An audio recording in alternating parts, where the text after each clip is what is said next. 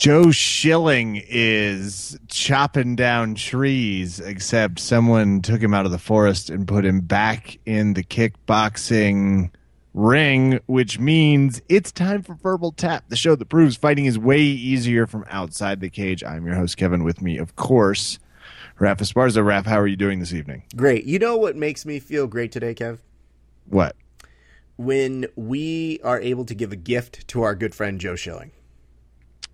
And is that gift the meme? Yes, that would be the video, the short little highlight reel that we put together in honor. We basically cut reaction shots from the movie Friday, and we weren't just retweeted by him, which, you know, Joe's always been good to us, so we're always excited to see him do well. But it was very nice for him to put it up. But Glory Kickboxing themselves put it up on their Twitter, and I said, well, that's pretty cool. Damn. Yup. Sorry, I'll stop doing that now. It's a good effort. That's awesome. He looked violent again. Nobody always looks violent. So great stuff always from our good friends over at Glory. Very happy for them. I mean, that's the whole thing is, you know, you put Joe Schilling in that environment. He is a dangerous, dangerous man. And I just think there's a little bit more that he loves in doing kickboxing than maybe he does in MMA.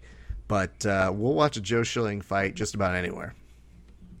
The liquor store, the grocery, any store where people exchange things, carnival rides.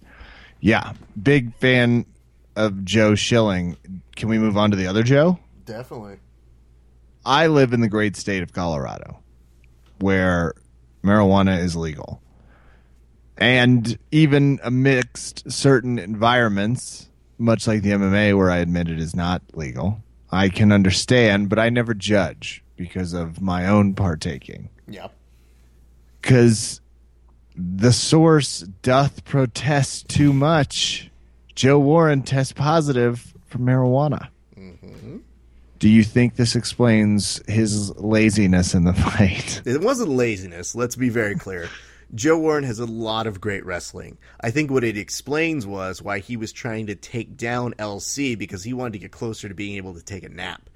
So, really, he was just like, whoa, dude. It's like, I had a half a bag of Funyuns at like 10:30. This is too heavy for me. I need to take this guy down and just kind of nap. I had an edible, and I can feel my hair. He did, as you pointed out, doing a little bit of journalism. He apparently was very critical of Nick Diaz. Is a mistake? So here's what he said. Last week, in order to promote his fight, somebody asked him, or he offered it up, but I'm pretty sure a reporter asked him, so I'll give him the benefit of that doubt. You know, what's your opinion on the Nick Diaz situation? Now, he said at the time that he didn't have any sympathy for him. He's a big boy, he knows the rules, and that's part of the game. This is also, of course, coming from a guy who himself was caught with pot. High. Yes. Sorry, it could have worked either way. Yeah, I know. The worst part is once I said pot, I was like, I'm going to end up doing a pun here, and I don't really feel like doing a pun. Once he got one. pot, smoking it. Yeah. Yep. Once he got pot in the hot with the cot. Anyway, so he, in saying that, I guess part of the inherent kind of headline making of it was that he himself had gotten caught for it. And that he now, I guess, had a prescription. I don't know exactly what his deal is. But it's not like he's saying, you know, marijuana is the root of all evil. I think he was just saying he knows the rules and he should know better. Well, lo and behold, for that very fight that he was promoting, he himself was doing it. Which leads the question, Kev, why you gotta be throwing rocks at glass houses, man?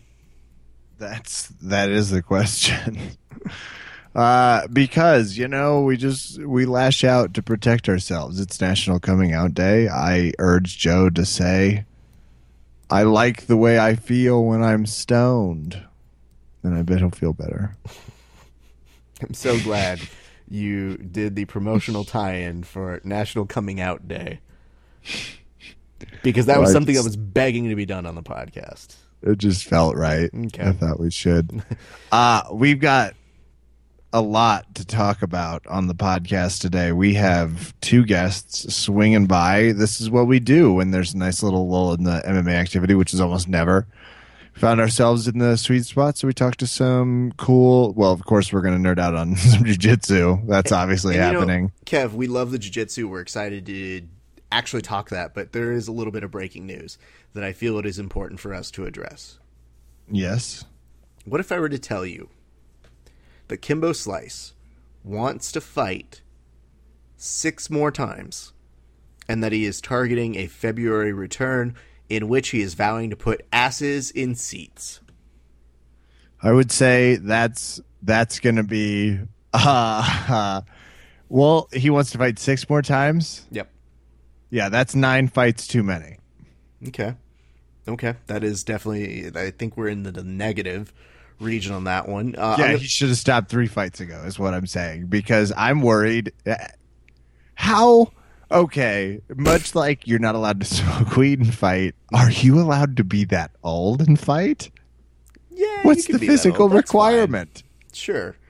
They let people fight old all the time. I think it's more of a, are you old and can you handle yourself responsibly? Yeah, that's fine. You can fight. What's that? You're still old and nobody really gives a shit and you beat up Ken Shamrock? That's not like a thing. Like, I'm pretty sure at most bar fights, you have a good chance of taking him. I just want America to note I was the sole voice of reason that was like, I think Kimbo Slice might die in the cage. I'm just nervous. Definitely. I would also like to point out, though, Kev, it's not just that headline that's come up. There's another one that I think is going to leave a sore spot in the world of MMA, Kev. Yeah. Brendan Schaub says he's going to take a leave of absence. Do you know why? To focus on podcasting. That's part of it. But apparently part of the reason is Schaub don't like free buck. Really? Mm-hmm. Oh, no. So, look out other promotions. Well, I think he's saying like, oh man, I hate Reebok so much, I'm going to walk away from this sport. Yeah. So, do you think that's the truth? No, I do not. Okay. He likes the limelight a little too much. He's happy with it. So, I think that's definitely an interesting aspect of all of it together. So, I thought that you would enjoy hearing those two things before we move on. Also, remember Michael Bisping willing to fight Rampage at any weight. So all is right in the world of MMA. The nice part about that is Quentin Jackson was saying last week that he thought he fought his last fight because of all the legal troubles between Bellator and UFC. And that's why I fought my last fight, so I can respect that. You have not fought in a fight. Anyway. Yeah, well, because of the court battles. Oh, okay, yeah, that's definitely the reason why. Rampage Jackson was saying, all right, guys, I think you've seen it. And at which point I said, okay, yeah, I think I'm good with that. All right. Yeah, I thought that 5 years ago. Thank you. We good. Thanks, though. It was a lot of fun when it lasted, and it was actually good fights. But I don't know. Then it became like, oh, maybe the UFC is going to save him and they'll get an injunction, or who knows what the fuck they're going to do at this point. But then he was talking shit about Bisping. He was saying that Bisping's kind of a traitor and that, fuck that guy. And what did Bisping say in return, Kev? I'll fight him at any weight or whatever. Hold on. No. I guess I should do the Bisping. It's like, I can't do Bisping. I like hearing yours, so that way I know that whatever I do is going to be fine. It's like every time I just feel like I could beat him. What the fuck? Is he on Downton Abbey? Is that what you're doing? He's one of the Downton Abbey. Is he one of the monkeys? Yeah. Is that what he's supposed to be? I think so. So, hey, with let me see if I got it. Michael Bisping. It's been a long time since Michael Bisping has been relevant enough to do an impression, so it might take me a while. Hold on, let me do the Michael Bisping tuning fork. Yeah. Oh, it's almost there. No, it's too high. It's too cockney. Yeah, all right. He's been running his mouth, and I just think, oh yeah, I'm gonna kick his fucking ass. That's what I'm gonna fucking do. And fuck that guy. He's black, and oh, that sounds racist. And yeah, fuck that. All right, I'm out. Michael Bisping. He's just like, oh, did it sound racist? He looks at his corner like, yeah. Like, oh, well, I'll just stop talking. Pretty racist, dude. You need to really get out of there. I can respect it. All parties. So we've covered MMA news. Yes. In a brilliant way. Like I'm sorry. You want to get to some guests? Yeah, let's do that.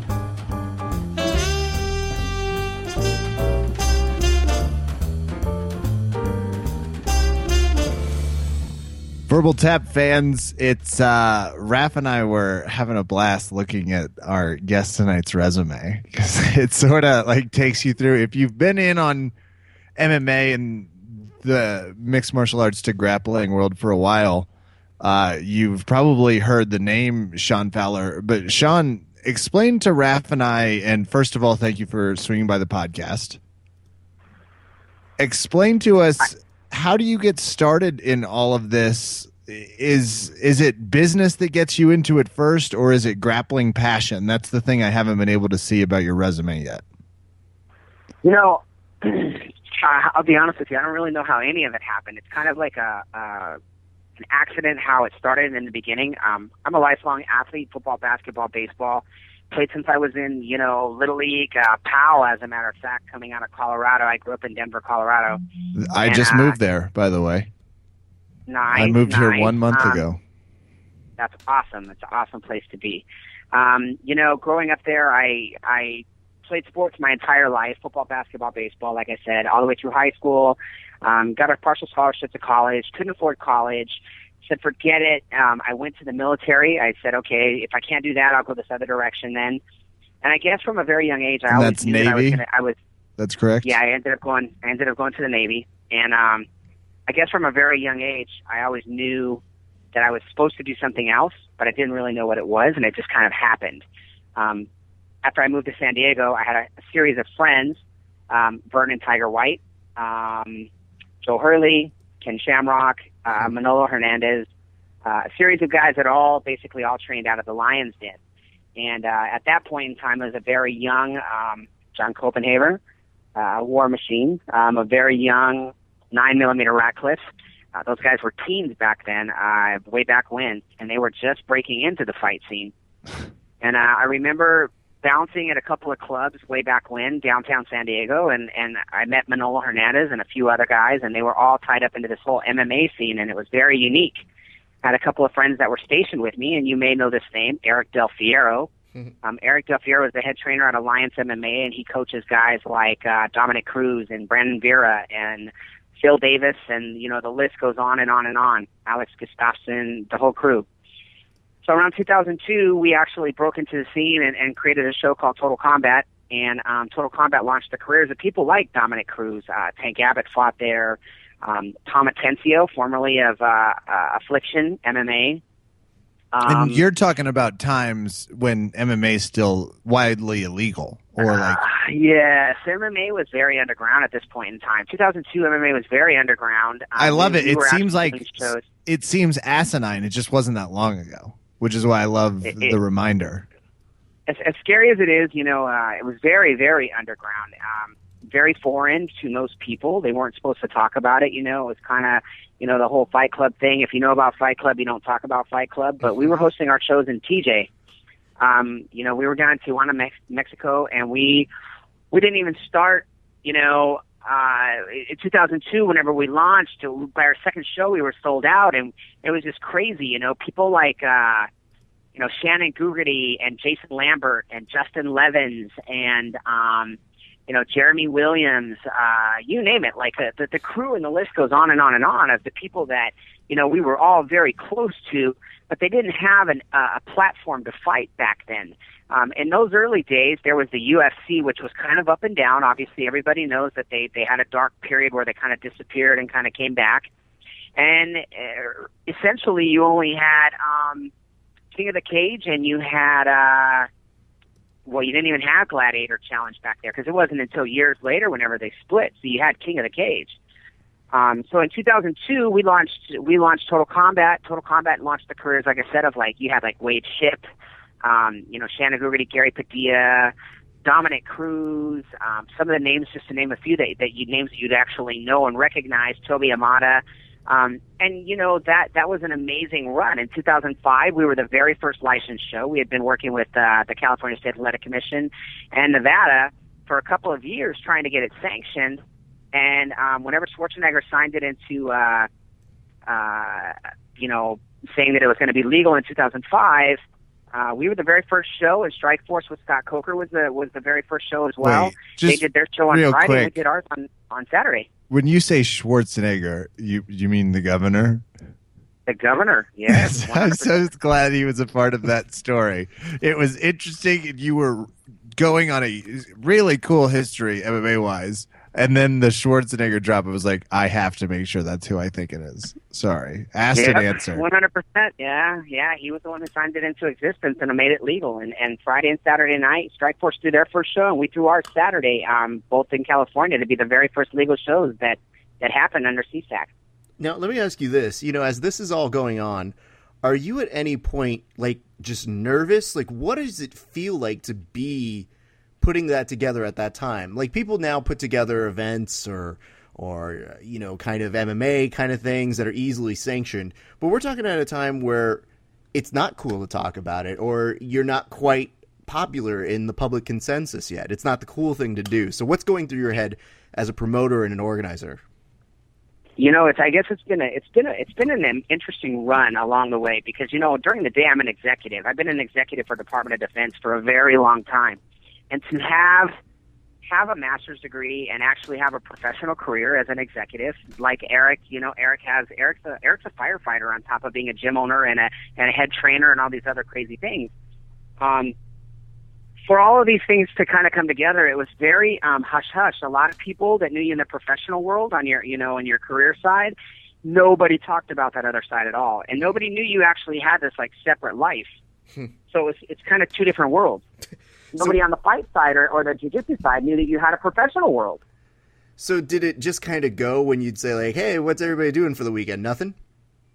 A whole lot of nothing? It was a whole lot of nothing. Like, people would just be like, okay, well, we're going to do this. We do promoting on the side and the back door, and, everybody that we knew, it was a quiet, different place. The fight world is a different industry. It's very, I think that now, after all these years, and getting away from the infancy, although we're still really in the infancy, Sure. we're really barely starting to cross over mainstream with legitimate sponsors and real-time sponsors. But jiu-jitsu on the other side is far away from that still at this point in time. Although jiu-jitsu's exploded, it really, really has in so many different ways. But at the same time, it's still not on that level yet. I, for one, think you are speaking foolishly, because jiu-jitsu athletes make tons of money. They have everything that they could ever ask for. The arenas alone Absolutely are ridiculous. Just, nonstop sales. You mentioned that you were there for the infancy of MMA. But let's just be honest here. Jiu-jitsu is still a recreational sport. Absolutely. Oh, yeah. 100% it's a recreational sport. You know what I mean? 9 out of 10 people are not the elite athletes. They're not the Saulo Riberos. They're not the Andre Galbaos. They're not the Fabio Gurgels or Marcelo Garcias. They're the common, everyday, recreational person that's doing jiu-jitsu. Just like if you went down to the Summer Rec League and you were playing softball or you were playing basketball or baseball. Same type of thing. Cooler gear. Yeah, I guess now that you put it that way, it makes me feel like every time I go to an open mat, it's like a pickup game. So I'm going to try and get that one out of my head for a little while.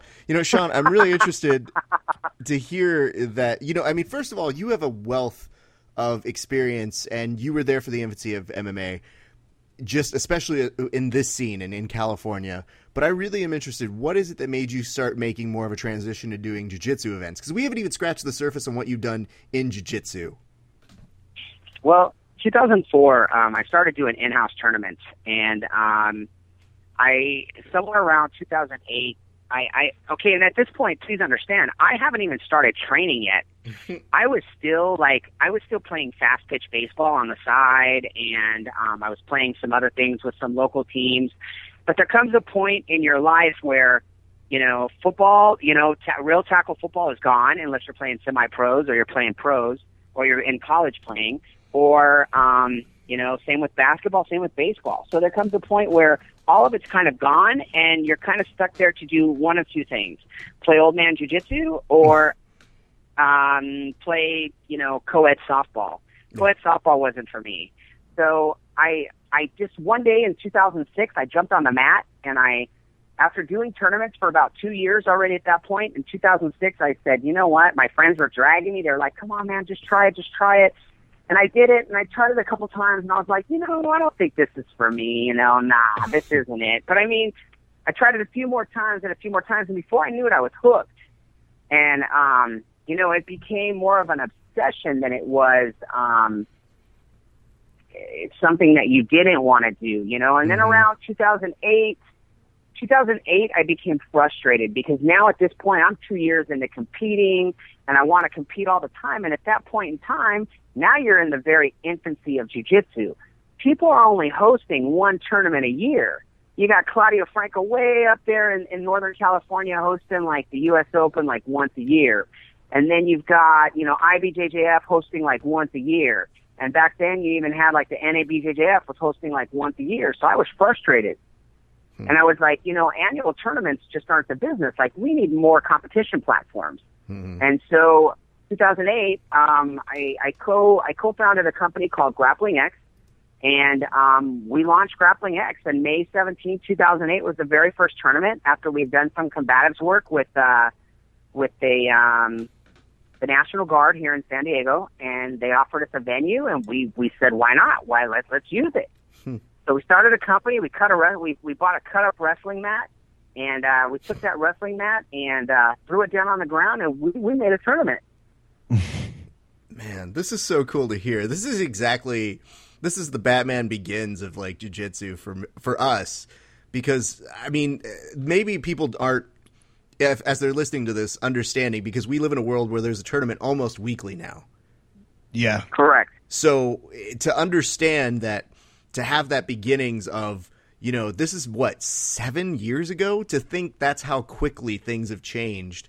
You're mentioning that there is a boom. There is definitely a boom. It's only continuing to grow. So I am fascinated to hear that kind of stuff. As you were doing it, what did you notice as you were kind of making that transition? Because like you said, kudos to you for being able to do tournament directing for 2 years before you practiced, because everybody who does it just has so much passion and infuses it, and so much of that comes from practicing the sport. But you coming Correct. through and just like doing it for 2 years, what was keeping you from doing it? Did you just go, nah, I don't really think so, or I don't know, it didn't feel right, or what was it? Look at these Neanderthals. Why would I do that? I think, it's funny that you say that, because I think looking back on it, we all, for those guys that didn't wrestle growing up, we were always like, no, that wasn't for me, Yeah. Now I look back and I'm like, damn, I should have wrestled, man. What was I thinking, Geez, what was I thinking? But I think ultimately, I've been promoting for an extremely long time. So promotions for me was not really a twist in the game. It was just perfecting a moment. Going from small venues like in-house tournaments was great. We would bring in 250 competitors on a normal basis. We were doing great with it. Crossing over from the in-house tournaments to a bigger venue was like, it was just stepping up into the next level. Having all the relationships with all the MMA coaches all the years, and the friends that were mine, Tracy Hess of Sub Fighter, and Russ Mura and Jeremy Williams, and all these different names and people that you would know. It was just an interesting transition. It was great at the time. We launched from going from an in-house tournament. Hey, this is going to be our very first tournament. Boom. And we had 250, 300 competitors. So it was like, we transitioned automatically with the following. So it was great for us to make that transition. I had no idea where the road was going. I had no idea that it was going to go the direction it was going. And I had no idea that I would be sitting in front of you today still doing this, to be honest with you. Which is a great segue, because I kind of want to hear, and it's a little difficult because there's about 15 different grappling organizations between the time period we're talking about and right now. Talk to us a little bit about how Subcon and starts, how you get involved with it, and why you've kind of gone that route, because you're someone that obviously would only sort of follow what you like doing at this point. So we're curious about that. Well, okay, kicking off Grappling X in 2008 was an excellent platform, for everything to go the way it was. I would say that I was on a position that I was competing constantly because I was trying to climb the ranks. By this time, I don't know, let's say 2010, 2011, I don't know, I was probably a purple belt maybe by then, not really sure, under Salo Hibero and Sanji Hibero. Never heard of it. I'm not familiar with them. Yeah, they're pretty quiet. They're pretty quiet. Are they like Sal and Sandy? Because it's Sal and Sandy is what I thought I've heard. I didn't. Mork and Mindy. There we go. Okay. As we're all like, do not tell anyone. Do not tell them this happened. Yeah. Sandy knows very well. So if Shanji heard me calling him Sandy right now, I'm pretty sure there would be the look of death, followed by the fact that he once grabbed my wrist during an interview just to say it's a good question, it's funny, and I was like, I'm going to lose this wrist. And then I'll choke you. Yep. I've seen that interview. There's pure fear on Ram's face. Absolutely. It's shit. That's a perfectly natural reaction. Absolutely. Sorry, go on. Nah, no worries. So, it was just at a point. I hit a point. I guess you could say my partner and I pretty much outgrew each other in a lot of ways. There was a lot of negative things that were going on within the company, and it was time just to separate ways. We weren't seeing things correctly anymore. He had his vision, I had my vision, and unfortunately, for whatever reason, it was just time to part ways. And so in 2014, August, I believe the 24th, I walked away and I had a vision to start a new company. There were a lot of things that I wanted to implement and take the company to another level. And he didn't have the same vision that I did. And so unfortunately, there's sometimes that business partners can be together. They're the yin and the yang, and they can be together for 30 years. And then there's other times that it's no longer in their best interest to be business partners. Yeah. Tell me about that. Yeah, I know. I work with Kevin all the time. I can't get rid of him soon enough. Yeah, it happens. That happens.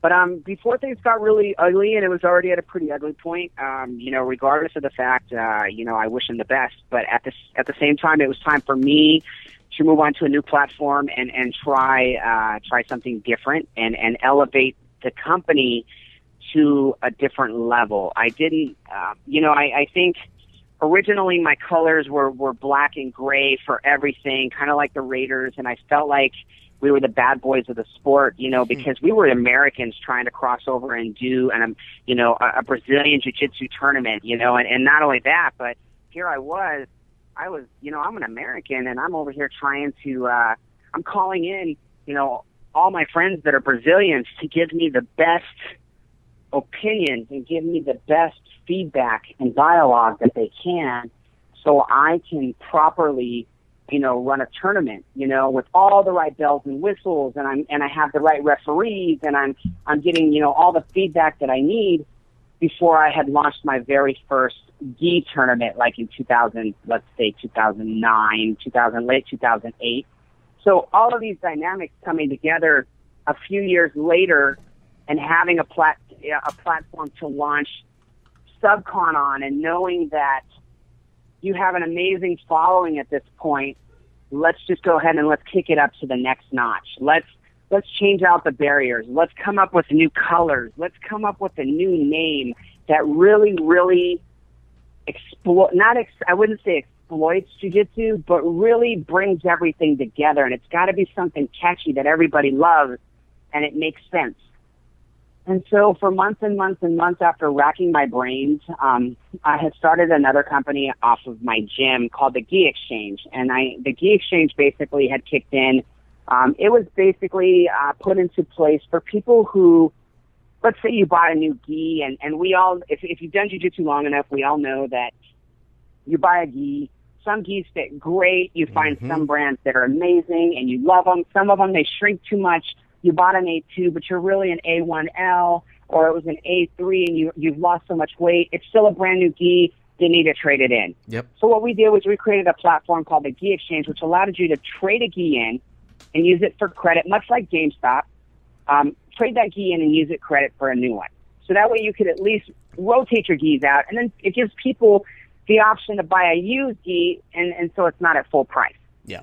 So I kicked off the beginning of this year with the very first tournament called the Gi Exchange, and then I said, you know what, this was great. It was a great launch platform, but it probably took me close to 9 or 10 months to come up with a legitimate name that I really felt super comfortable with.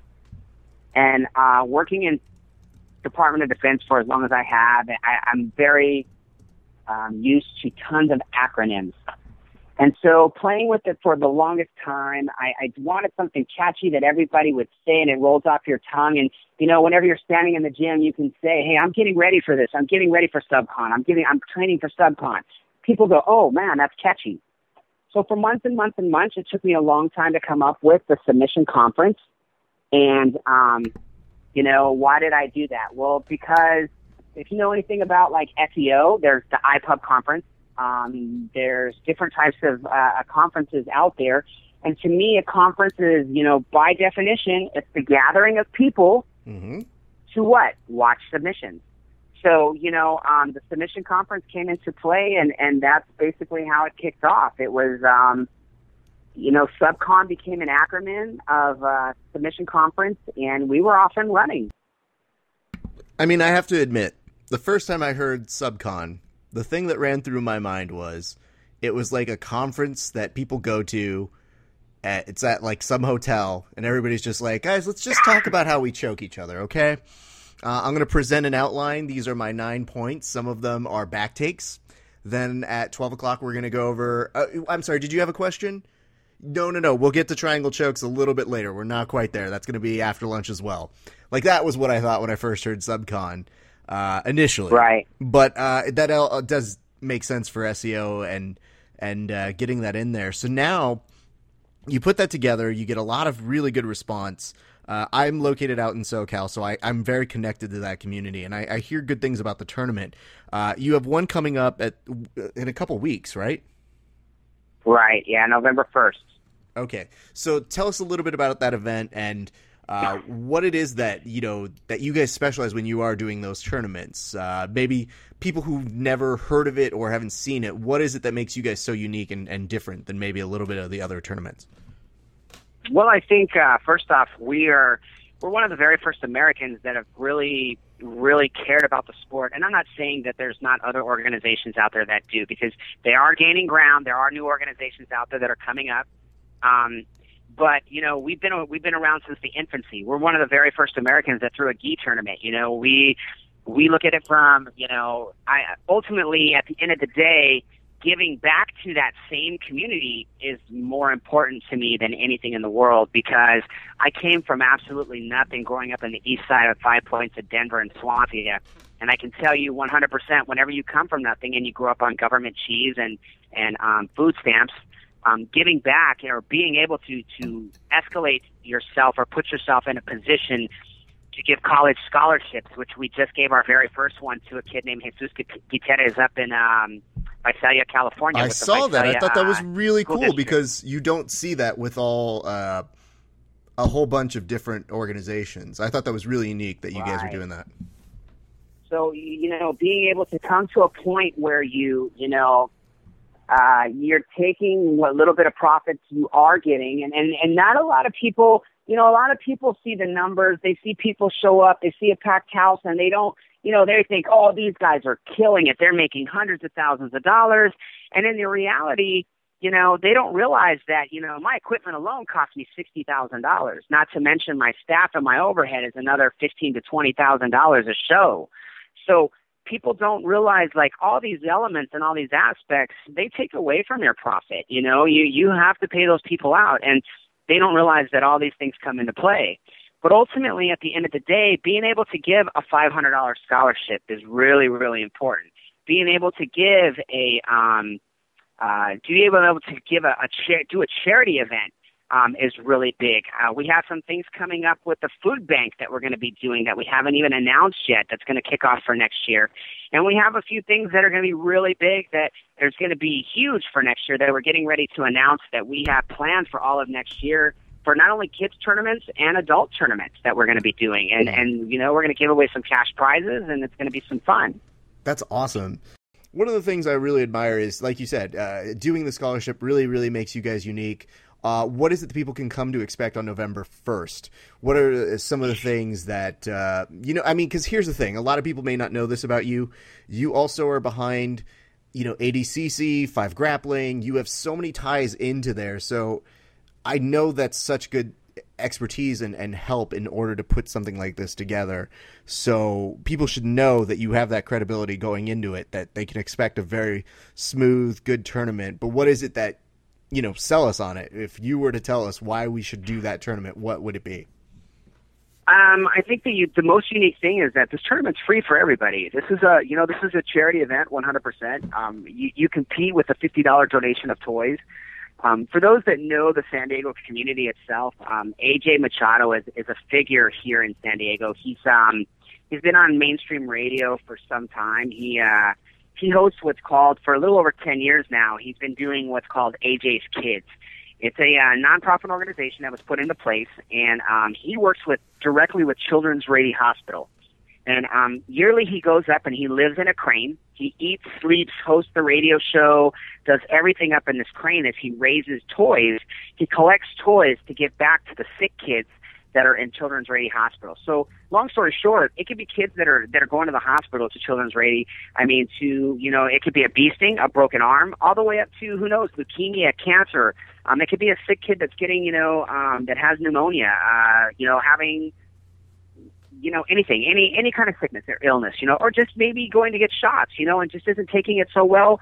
They turn around and they give them a toy and it makes the kid smile. You know what I mean? It gives them their attention span on something else so the doctors can do what they need to do and the kids leave happy. So this theory that they came up with and started, and it started, small, let's say 2,000, 3,000 to 4,000 toys, 5,000 toys, 10,000 toys. Well, as of last year, he's raising over 100,000 toys a year, every single year, annually, in this cause. And AJ's been a very long time friend of mine. AJ Machado he's commentated MMA for us for way back when. He is a guy that has been around since the infancy of MMA. He's commentated. He loves MMA and jiu-jitsu just as much as us. He actually trains himself. And it was something that I wanted to work with AJ for years, but because of the situation with Grappling X, for whatever reasons, it just didn't come to fruition. And now we're at a point where, we're able to do this. We're giving back, 100%. So, we are out still doing the same thing that we always do. We're feet on the pavement. We're promoting. We're trying to spread our audience again, because a lot of people still don't know that we've made this transition to SubCon and we're no longer the old element, or, the old elements went on and done his thing and I went on and done my thing. But a lot of people don't know that we've made this transition just yet. We're still in our infancy of growing, and now we need to expand that as much as possible. But I think what you're going to find is you're going to find a professionally ran family atmospheric tournament that, with all the bells and whistles, large medals, 4-inch medals, like always. We've always given 4-inch medals since we started. You're going to see us, raise. Ultimately, the goal this year was 5,000 toys and $5,000, and we're at about $1,000 right now. I'm on our GoFundMe account, and registration, I haven't really checked registration yet. Usually registration really starts getting crazy within the last 2 to 3 weeks of registration. So, ultimately, I'm hoping to raise 5,000 toys. I'm hoping that we'll make that. I don't think it's a huge number, but I don't think it's a little number either. And I think that the grappling community here can pull this off in SoCal.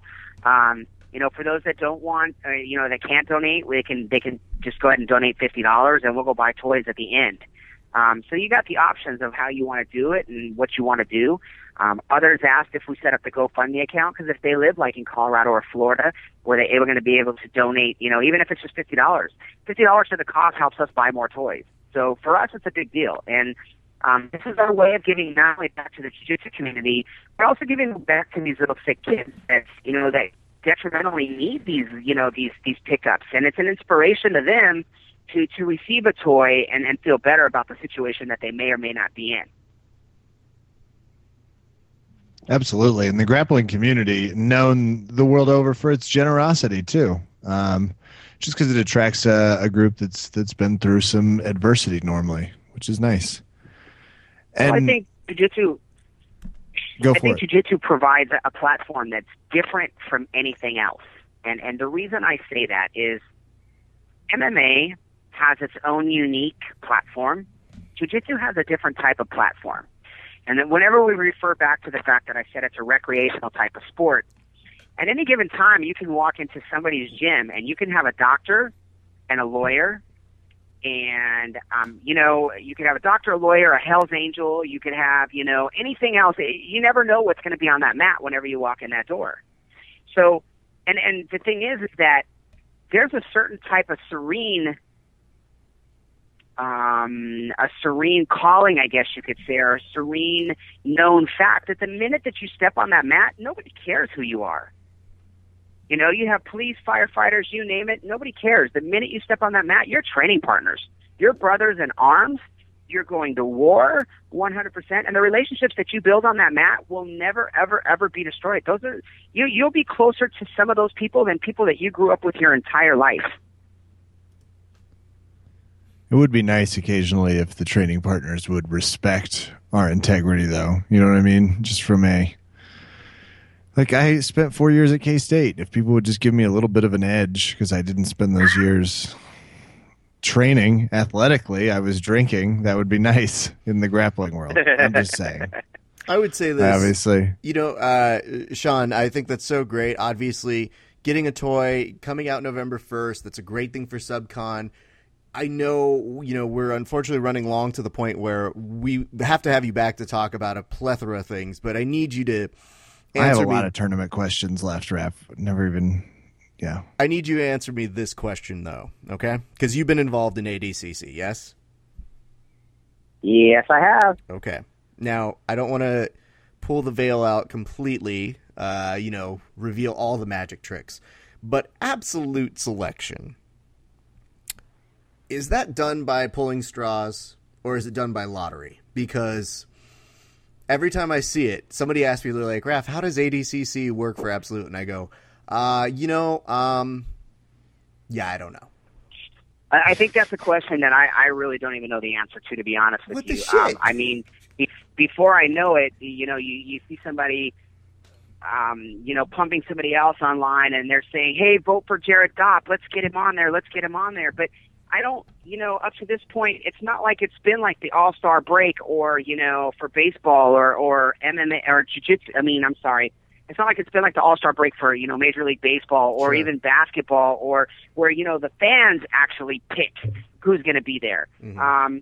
I'm not really sure what the dynamics are, that they actually go about choosing this, because more often than not, I've seen an extra new person pop up on the scene, you know what I mean, that I never knew before, I'll be honest with you. Until I did ADCC, I didn't know who Jason Manley was. Nobody knew who Jason Manley was. And Jason Manley came up on the scene, and he exploded, and nobody knew who he was. And I was like, I remember sitting there that day and watching him tear through some people in that tournament, and I went, whoa, who is this guy? Well, I'm a Cesar Gracie brown belt at the time. And I was like, whoa, where did you come? Like, whoa, this guy is amazing. And I had no idea, but that's the dynamics that you get with jiu-jitsu. Like, you never know just how good some of these guys are, and all of a sudden they pop up on the scene. But as far as the lottery picks, man, I wish I had that answer. Maybe that's something we should ask Ricardo. Ricardo may know that answer, a little bit deeper than me. One day, as part of my contribution to the jiu-jitsu community, I'm going to get the best 60 Minutes-esque interview out of somebody to just explain what it is, because even on the selection process, we liken it on the podcast here as something akin to The Bachelor, because all the people who get selected basically get roses that let them know they're continuing on. So that's about as scientific as we've made it here on the show. Right. No, I'll do some research. You know what? I'll actually ask that question. I'll pose the question to the guys because I honestly don't have the answer. Fair enough. And dare I say he might hold more clout in this, but you never know. I mean, it's a close race, Kev. It's close. It's close. Us and our budding Us, podcast versus years and worth of experience and being there on the ground floor. I don't know. It's a close race. I don't know. Yeah, we'll see. We'll see what we can come up with. That's what we'll do. I like that. I want to thank you for stopping by to talk with us about this because obviously we are connected to the jiu-jitsu community. Stuff like this really makes us happy. And part of the reason we wanted to have you on is to talk about this great event because I think it is something that deserves attention. It's happening out in SoCal in San Diego, correct? Correct. It's going to happen out there November 1st. It's a great opportunity to get back to the community. I would highly, highly encourage it. If people do want to sign up, where can they go sign up? They can go ahead and they can sign up at subcon.tv, so subcon.tv, or submissionconference.com. It'll take you to the same location. And you can go ahead and hit up the event, planner on there and sign up. And if you guys got questions, please feel free to email me at info@submissionconference.com. Sean Fowler, ladies and gentlemen.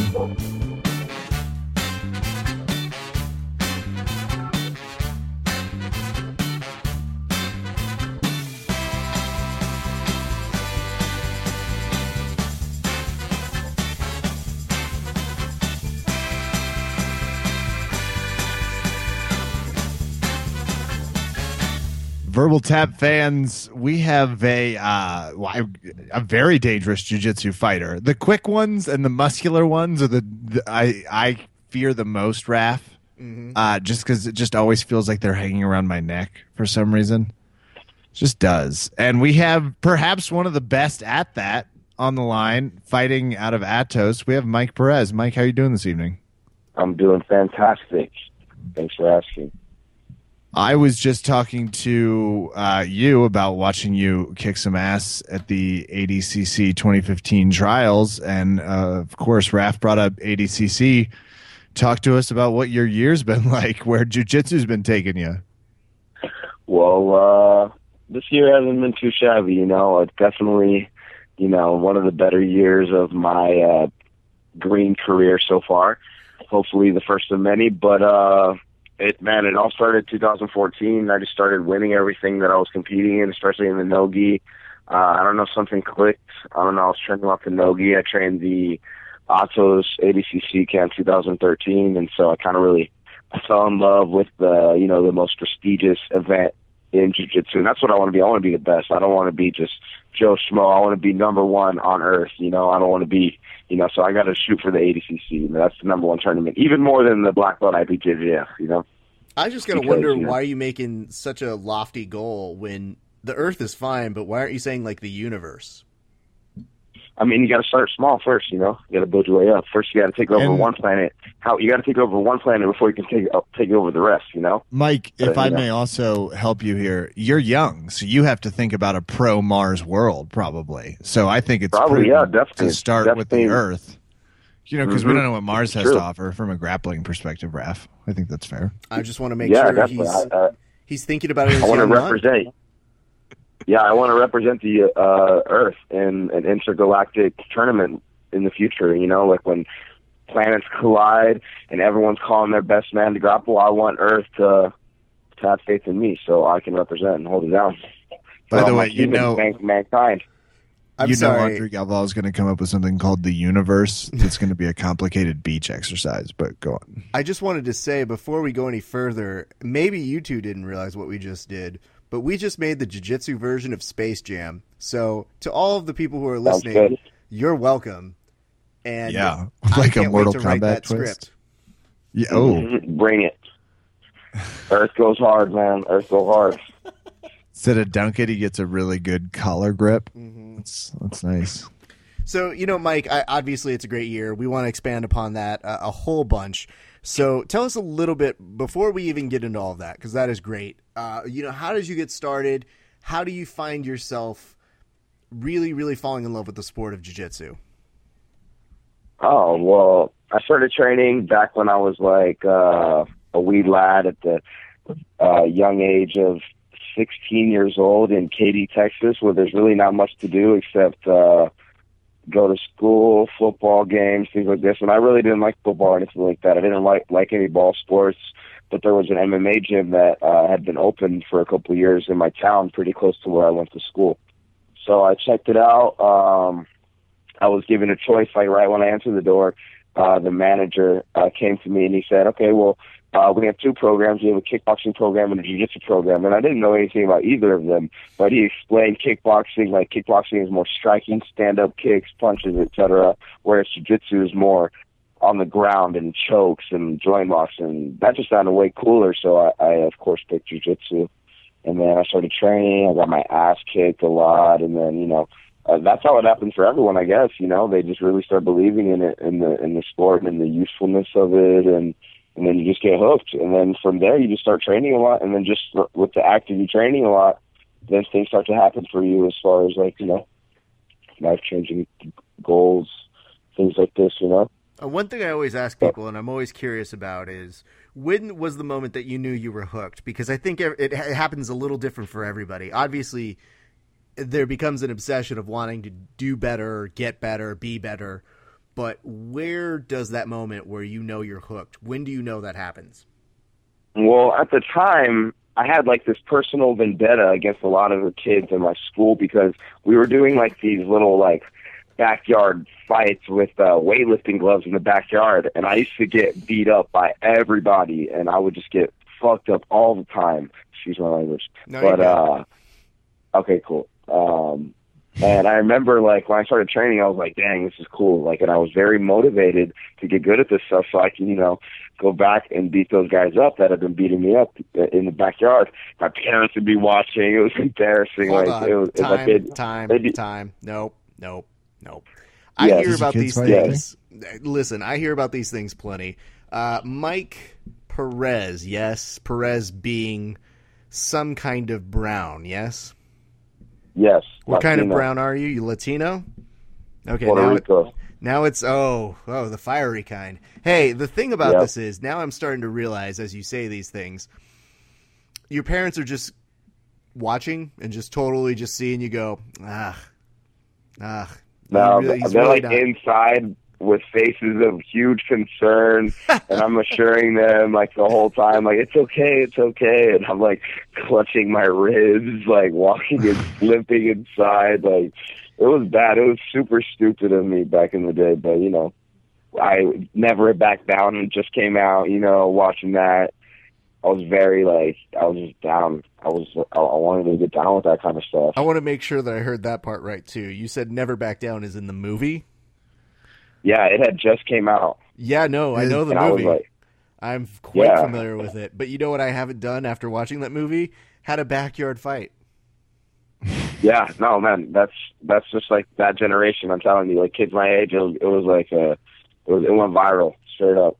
God, I'm so glad you guys watched in that. the locker rooms of schools. Yeah, man, it was a big thing. A lot of little fight clubs were sprouting all across America. So that happens, and obviously, that gives you the fire that you want to go and train harder and Karate Kid your way back to those guys. My question to you now is, did you end up going up and beating them again? Or did you, talk them into it, and did you go, hey, guys, you know what you should do? You should come train with me at this gym now that I happen to be a little bit, I don't know, I'm a little better. We'll see. You might still kick my ass, but really you won't. Is that what happens? Well, no, it was more, I actually just called a meeting. I was like, it's time, just do another one. And I had been training for a couple months, I was ready. I had been training every single day after school. And I just called them all up, and they came through. And I remember this one kid who would always beat me up. I pulled guard, I remember. I scissor swept him in the mouth, just, held him there. And then, did, an Americana or something like that. And everyone was like, oh, my gosh. Because it went from me getting, completely pulverized to, me, being on top just in a matter of months. So it was pretty cool. And I just really liked it. Mike, I'm just going to put this out there. I don't think I've ever actually said this to a guest, but I will start with you. You are a crazy human being. Yes, this is true. I hear it all the time. I'm constantly reminded, but you got to be a little wacky. Got to be a little wacky, a little tacky to make things go your way. That's how some things sometimes you got to be like that. I was really hoping that last third one was box. going to rhyme, but I was like wacky, tacky. Yeah, I rhyme. I'm working on my.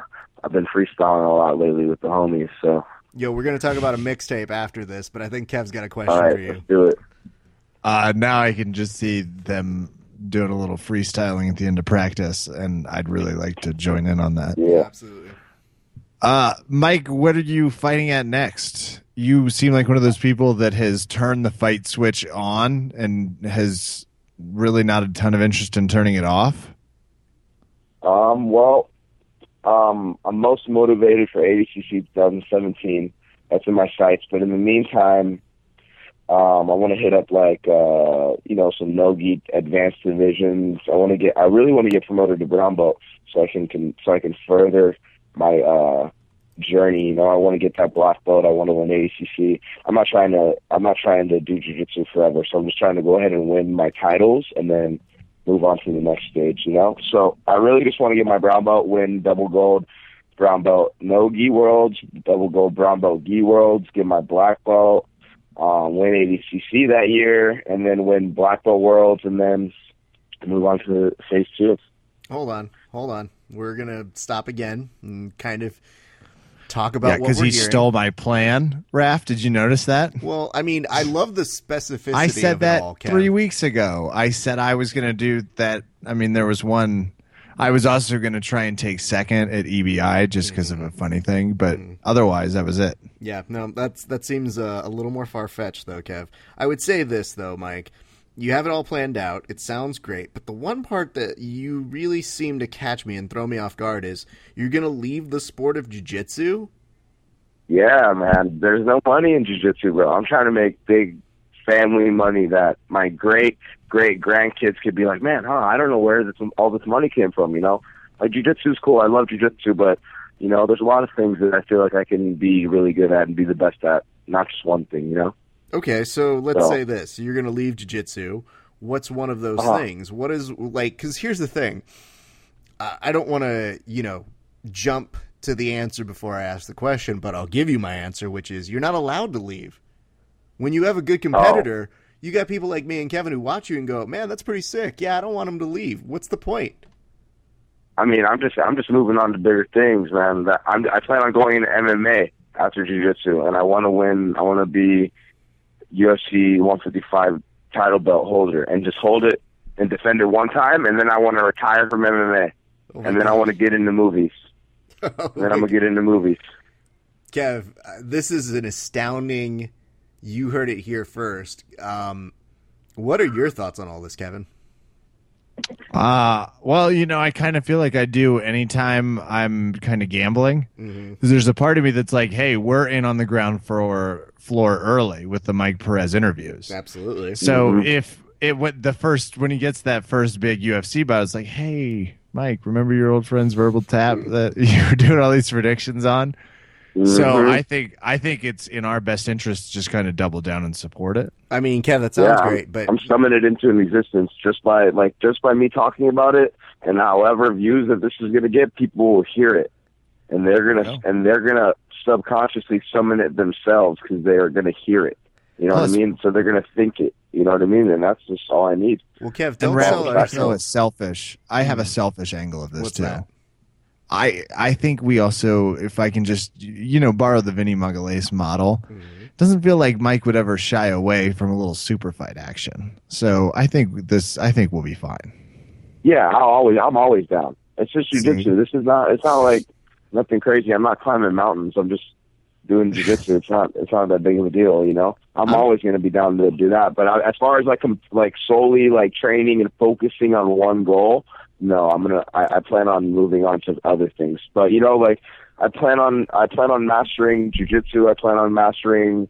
I want to get into fencing. I want to get into a lot of stuff. You know what I mean? I believe I can get good at a lot of cool stuff.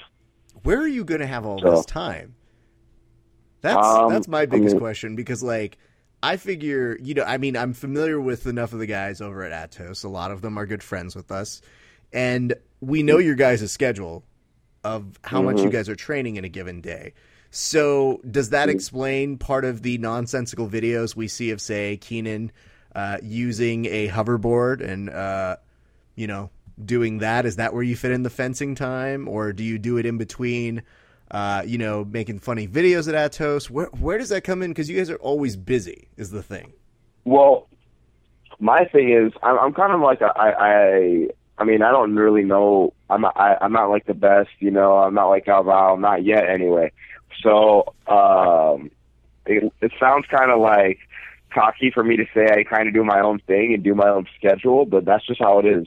I train in the morning, every single morning at the competition class, and at night I either go wrestle with my coach, Daryl Christian, or I lift weights. So I try not to, I don't really do 2 jiu-jitsu sessions a day like most of the Atos guys. I don't really like to.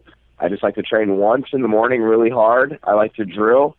I like to wrestle as well. I like to supplement my training and make it fun, make it diverse, so I don't get bored, and so the interest keeps going, and I keep progressing at alarming rates. That's how I feel with it.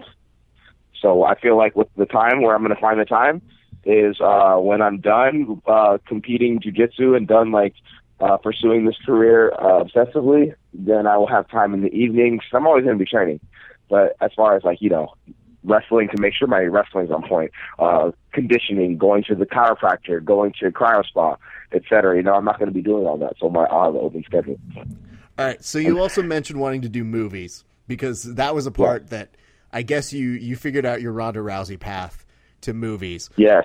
Now, as a person who writes often with characters and, does my fair share of writing scripts and whatnot, what kind of movie are you looking for? If you could pick one movie that would be the definitive type of movie you would want to make, what would it be? Well, realistically, I am a fighter, so I would have to, of course, something with action. Maybe it could be a drama, thriller, action type. I want to be in a movie that is going to change your life. That is just going to be like, wow, that movie was crazy. I'm going to recommend it to everyone. So to me, like Magic thrillers, thrillers always do that to me. A little bit of action, a little bit of subtle comedy, like Disturbia. You ever seen Disturbia? Yeah, definitely. Yeah. Yeah, that's a great movie. Mike, do you want to be the action star, or do you want to be like his number one henchman? I got to start small, so I got to work. Maybe in the beginning, I'll be the guy behind the scenes, choreographing all the moves, the crucifix, arm bars, the X guard to signal coming up for a body lock, slamming him on his head. That's going to be me in the beginning. And then they're going to be like, wow, this is really sick. And then they're going to see me actually doing it. And they're like, wow. And then they're going to notice how I have, I'm very charismatic. I got good acting skills. I can do some impersonation, but I will not do any on this podcast because I got to leave you guys wanting more. So don't try to trick me and ask and get me to do that. Oh no, he's on to us, Kev. He knows that we would ask him to follow up and say that he can actually do the things he says he can do. Not going to do it. That's fine. I just want to make sure that as a resident impressionist, you leave us with 0 impressions because you let us know that you can do them, but you can't do them with us. Mm-hmm. Okay. It's like I got a secret, but I'm not going to tell you. Here's the funny part, Mike. I don't know if you know this. I don't know how often you listen or are familiar with us. I do impressions. Now, the one thing I don't like is I don't like being told to be like a performance monkey, so I understand that part. However, when you don't do it, you also have 0 credibility. Yep. Well, I guess I see this is you trying to do. I can see it. I can see what you're trying to do here, and it's not going to work. It's not going to work. See, here's the thing, Mike. Laying down it doesn't have to work. I mean, here's the burden of proof is on you, my friend. I would say this. I guess it is. I would say we're going to leave it for another day. As an impressionist and as a person who does noted different impressions of people, I just feel when you say you have a skill, you got to back it up a little bit. Now, granted, you don't have to do one here. I just think you have to concede that, on this podcast, you don't do impressions, and you can't prove it. Okay, yeah, I can't prove it. You're right. I guess. So I if guess we'll I never were know. giving out a belt, I guess we'll never know. that we're impartial. I mean, we can't sever ties this quickly, Mike. No, listen. Because if I go ahead and put out all my cards on the table, it's not gonna be a surprise when I make my transition into Hollywood. Okay, that's fine. You know what I mean? Can I ask this, though? If you're not going to do the Yes. impression, can you tell us one person that you do an impression of? I do impressions really. See, like I can't. No one really famous, but a lot of people that I know that I have around all day. Like I have a French judo coach who's like always speaking French, and I'm pretty good at impersonating him a little bit, little ha ha ha, little French laughs, things like this, But it's more people that I'm around every day because then I can hear them talk. So, and I'm working on my Mike Tyson a little bit. So Okay, that's good. That's an important one to have, Yeah. especially for a fight career, especially if you got to cut promos as you start escalating as you go. If I could give one thing, and I know we were talking about movies, and let's get back to that. If you're really looking at stuff, and I know you're thinking like Disturbia is a good psychological kind of thriller kind of aspect to be going down, may I make a suggestion? yes, Because you were Suggest mentioning away. that you want to have that movie that really inspires people. I would say almost like a Rocky kind of a feel, almost, right? nah, that's not me. That's not my style. Really, it's not your style. It's not my style. No, I'm not Because trying to. I don't want to be. I don't want to try to be something, portray something that I'm not. The whole I mean, I am, but I'm not. I just don't like being the guy that's just like. I like just like letting my moves do the talking. You know what I mean? I don't really like to show all the work that I'm putting in. You know what I mean? I don't like people seeing how I'm training, people seeing how I'm, how I'm studying. I don't like people to know that. I want people to think I'm really lazy. So on the contrary, I would rather have a movie about how lazy and untalented I am, so people can, that's fine to really they would have lower this the idea about me. expectations. We'll put you in You know touch what I with a good Seth Rogen vehicle then. But Yeah. I think the thing I was going to suggest before you mentioned all of that was putting you in the direction of inspiring the next generation of you by creating Never Back Down 9, because you could reach out to that person who's you, who wants to make those decisions in backyard fight, and maybe give them the insight that you would have liked at that time in your life. I'll be lead role. That's what I'm saying. Lead role. I was already thinking a lead role. So, I mean, see, I'm just looking out for your best interest. Maybe sidestep a couple things. I just got to get like a coach, like an OG coach, like they had in those. They had always had an OG guy, like that one guy. He's like that French black guy. talking about what's his Jabin name? The Hansu? first one. Oh yeah, that guy's a G. He's an OG. I need an OG. Maybe like who would be a good one? I'm thinking Donald Trump. Donald Trump will be good. Okay, all He's right. hot right now. He'll probably be free at that time if I'm Yeah. making any bold declarations. How dare you? I don't know. He's gonna be the next president. He definitely will be. Unfortunately. Well, I think that's a great place. Kev, I do know that you wanted to ask a quick question about ADCC before we wrapped up, though. Please ask. I love ADCC. Oh wait, let me just make one thing clear.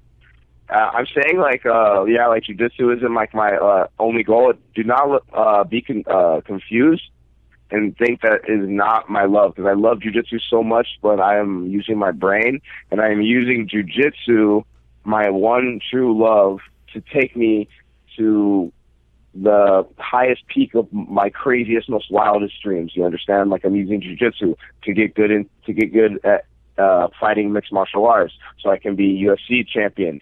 So then I can make a lot of networking with a lot of celebrities and actors, etc. So then I can just keep going on and on. You know what I mean? So carry on. That's all I wanted to say. And did I have something specific? I had already said Raph, and my stonerisms have just gotten the best of me. I know that Kevin off air was kind of intrigued. We had talked a little bit between the two of us a couple days ago about what it's like to actually be in the ADCC process. So once you actually get, through the trials and selected and all that good stuff, what is the actual process like going over to travel and compete? Oh, it's exhilarating, man. Getting on that, getting into the airport, you're walking around. I see Keenan there. I see Galval there. I see my boy Jimmy there. And I'm just like, man, this is it's like elite. And then I get to the tournament, and then it's just all the elite. I see all guys and girls that are handling the jiu-jitsu scene, and I'm like, okay, this is the best of the best. This is what it should be. This is what I've been wanting to do. This is what I've been working for. And it just made sense. That's all it was. I was very calm. Right when I got there, it just felt super normal for me. It was weird. I'm usually the type to get very nervous and anxious before a tournament, but I was like strangely calm, and it just made sense for me to be there. And I felt very comfortable. And I love that tournament. I really do love that tournament. I love what it represents. I love the fact that you have to earn your way to get there, no matter what. Like even if you get invited, you still had to do something to earn the invitation. You had to do something spectacular. So I really love that, man. And keep going. No, I was just going to say, Mike, you're a blast. And if we can just get some personality out of you next time, we'll definitely have you back on the podcast. Great. You're a blast, and you're fun to watch fight. You brought some great energy to ADCC, which is... Appreciate it. Next time I'm going to win. All submissions. Double gold. I'll end up probably having to fight my coach in the super fight. Are you gonna stay Are you gonna stay at your current weight? Or are you gonna try and do what some of them do? I'm like 195 right now. I'm probably gonna just stay here. I plan on fighting heavyweight, and as far as IBJJF, and for ADCC, I'll stay at 88 kilogram. There you go. Hopefully, my teammate Keenan will go up though. I keep telling him to go up a weight. Like we could just both get gold medals. Just keep hiding like bacon fat in his shakes or whatever. Yeah. It's like no, he eats a lot. He eats so much. He eats all day. That's all he was doing in Brazil, just eating. Room service. Well, Verbal Tap fans from Atos Jiu-Jitsu, Mike Perez.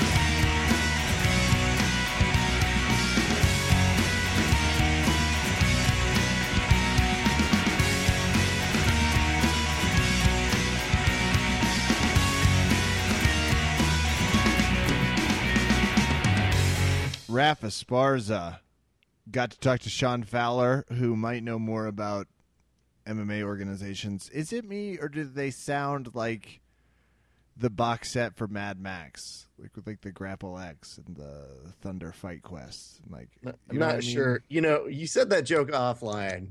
Hey, don't reveal the magic. The sausage is being made here, Rap. And he was really proud of that one, and I didn't really give it a response, so I thought that was good enough.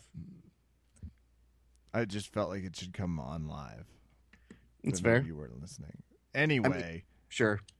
Then we got to talk to Mike Perez, who crazy focused. I like his training regimen. We're going to need that impression business. A question has been raised. You know what I mean? Yeah. I think the hardest part is I just wish he was more organized about what he wants to do. Yeah. Like if he would just sit down and jot it. Maybe writing it down would help. Plan. Yeah, that would be a good idea. And that's to any young fighter. He seems like he's just aimlessly wandering. Mm-hmm. It's good to just has no direction, no main goals or anything. It's like the biggest tragedy case that you hear in jiu-jitsu. They're not thinking about the future. And we are thinking about the future, which is why we're going to do some shout outs. Because nothing helps make the future go by like a nice thank you. That's true.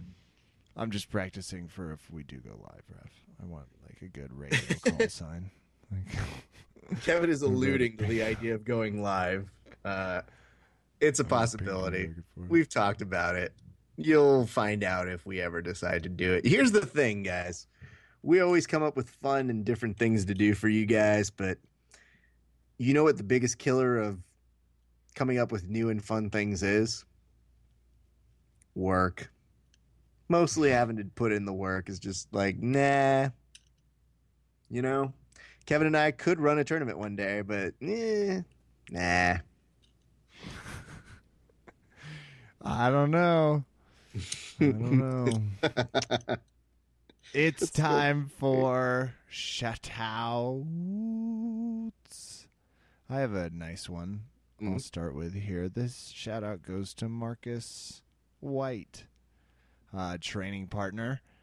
Sent a nice message about, just really enjoying the training philosophy I used to embark on when I would go visit you guys and all your crazy jiu-jitsu stuff out in LA or make the Hawaii round. So he just kind of did that a little bit, and I needed to hear it. I go under the knife in less than 6 days, Raph, which is on my mind. Yes, a little bit. It is. Just a little bit. So this week is going to go by nice and quickly. And that's going to do it for me, Raph Esparza. I would love to go ahead and start shout-outs by shouting out Breakdown Academy. Break down. Wow. It's about as good as John gives previews for his own gym, I think. Good stuff always training there. I mean, fun, ridiculous nonsense. So my thanks to everybody there. Guys, it's looking really nice. John and I will be doing commentary in about a week's time at the LA Grand Slam for the Abu Dhabi. And we are excited about it, Kev. I'm excited for that. I'm going to be on painkillers watching the free stream. That's probably the preferred way to listen to both John and I as we do commentary. Maybe John will finally be funny. Ew. Here's the problem, Kev. There are definite moments when I whisper off air, "You're funnier than Kevin." Don't tell him I said that. Shh. Because I'll tell him during a random shout out And section I don't want you to on the plug podcast. the drama. And I've I've pulled it off wonderfully, I must say. No, I don't know. I mean, working with John is always a blast, so I look forward to talking some good jiu-jitsu. Hopefully you guys will watch. It will be on Budo Videos. It's going to be on their YouTube channel, and guess what, guys? It's for free $99. So I pay free plus 99 and I get it? Well, it's free, but then you send the $99 to us. Oh, Not okay. to John, though. Just to me and Kevin. Got perfect. So we're excited about that. Please be sure to watch that. We're going to try and make it as fun, as exciting as we possibly can. We want to send nice shout outs to our friends over at TP Grant. TP Grant put out a really, really cool article this week talking about the need for aggression in jiu-jitsu, which is in some way, a lot of jiu-jitsu guys kind of always say it's the gentle art, and it is. But let's be real. There are some people who train ridiculously tough, and it is important. There is a need for aggression, well-placed one, not just like you go over and just kill people aggression. We're talking like the stand-up wars, getting used to being put into high-pressure situations and trying to elevate your own growth in the sport. So I think he makes a really nice case. And if you guys want to read that, I believe you can go over to bloodyelbow.com and read it. It's very good. He's a decent writer. Not the best writer, but And I beat the shit out of him and over under Kevin. So. Did you see the video that he cut for you? Did you ever see that? No. Oh, it's glorious. He did it at the last UFC pay-per-view. What? Mm-hmm. How did I see this? Okay, well, I'm going to go watch that now. Yeah, definitely. We need to finish this. Then I'll go do that. We'll do this, then take a moment Settled. for yourself, use all of the marijuana in your house, then watch it. Because that's what you do in Denver now. I don't want to tranquilize an elephant, Raph. Soak it all. All of the painkillers you will be on next week will make every comment you tell me all the more worth it.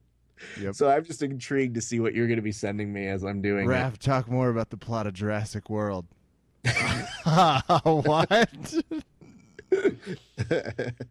So, that's great stuff. I want to also shout out to Valley Martial Arts Center.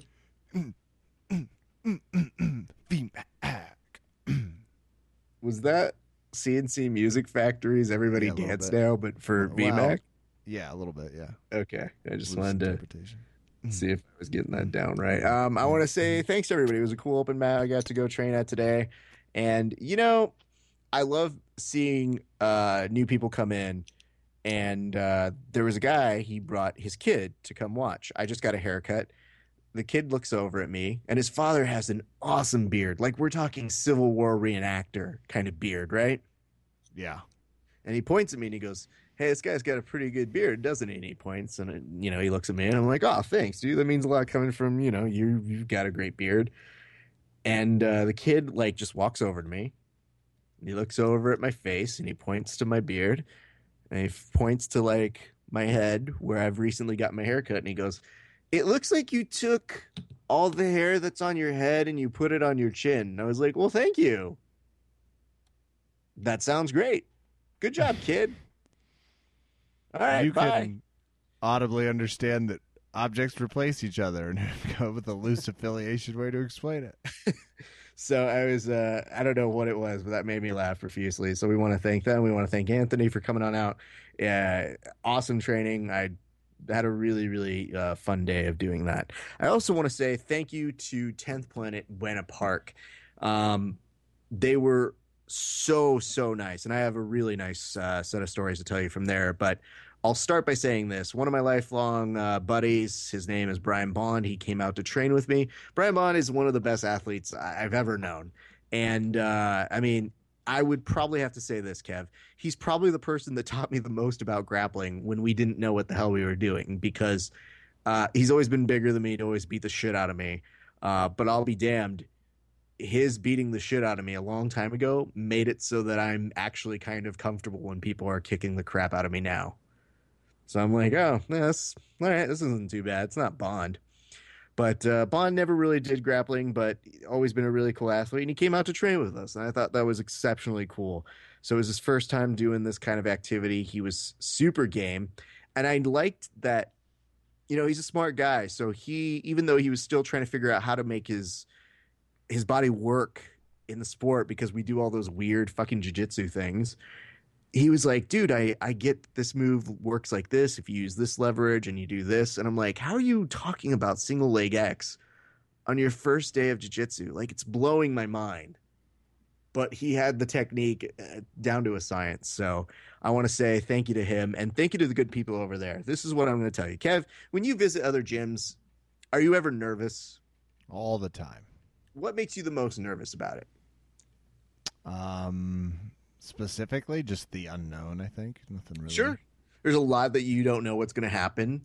The training partners, you don't know if they're going to be amazing, in great shape, athletic. Absolutely. If they're going to be like more your speed, or Yes, definitely way less on the athletic side for me. or are they going to be like a casual observer that's more like just drinking a little bit. So we show up there and everybody comes up to greet us, and I thought that was super cool. It's always indicative of something that's really amazing and the types of training partners you get. But there's one guy in particular. He actually works for Newaza Apparel. So I immediately apologized to him for having to put up with Travis Newaza, but he was really nice. And he's over on the side. And he does that thing where he's drinking some water. And he makes a head nod to me, like, just like up in the air. You know the head nod, right? I do. Okay, what does that mean? It's time you want to roll. Let's roll. Absolutely. Let's go. So I look at him and I was like, yeah, I don't have a training partner. Let's go. And so next thing you know, he calls another training partner from where he is to act as an intermediary who brings over the water he was drinking over to me. Because he wasn't asking if I wanted to roll. He wanted to know if I needed water. And I just thought, that's really, really nice. Like, nobody has ever, in all of my experiences at a jiu-jitsu gym, just been like, "Dude, you good? You need some water?" Like, normally they give you the head nod. You're like, "Oh, shit, we got to go and start rolling Let's now." get All that right. intermediary here. But I did love the fact that he was like, almost like a Godfather kind of moment where he's like, "My son, come over here. Take this to him. He needs this water." So afterwards, I was like, "Well, thanks, dude. That was really nice of you. Do you want to roll now?" He's like, "Absolutely." Very, very good stuff. So my thanks to him. The instructor was Andy. He was so nice. He was helping out my buddy Bond with a bunch of advanced techniques and really cool stuff for his first day, and was able to give him some really great insight. And Kev, it's one of those things where when he shows the technique of the day, and I'm sure you have this, when you visit a different gym, you go, thank you. Yep. That will fit very nicely into my repertoire. Thank you. Oh, yeah. Oh, yeah. I will be using this shortly, and I was able to use it today at the open mat. So I just want to say thank you to him, everybody who make it possible for us to go in and, have a good time over in Buena Park. So it's 10th Planet Buena Park. We want to thank Casey. We want to thank Adam. We want to thank Andy, Jose, Frankie, Jacob, everybody who was there for just being so wonderfully nice to us. And I always know when you bring a new guy into the fold, it's difficult to always do that sort of stuff, but we appreciate it.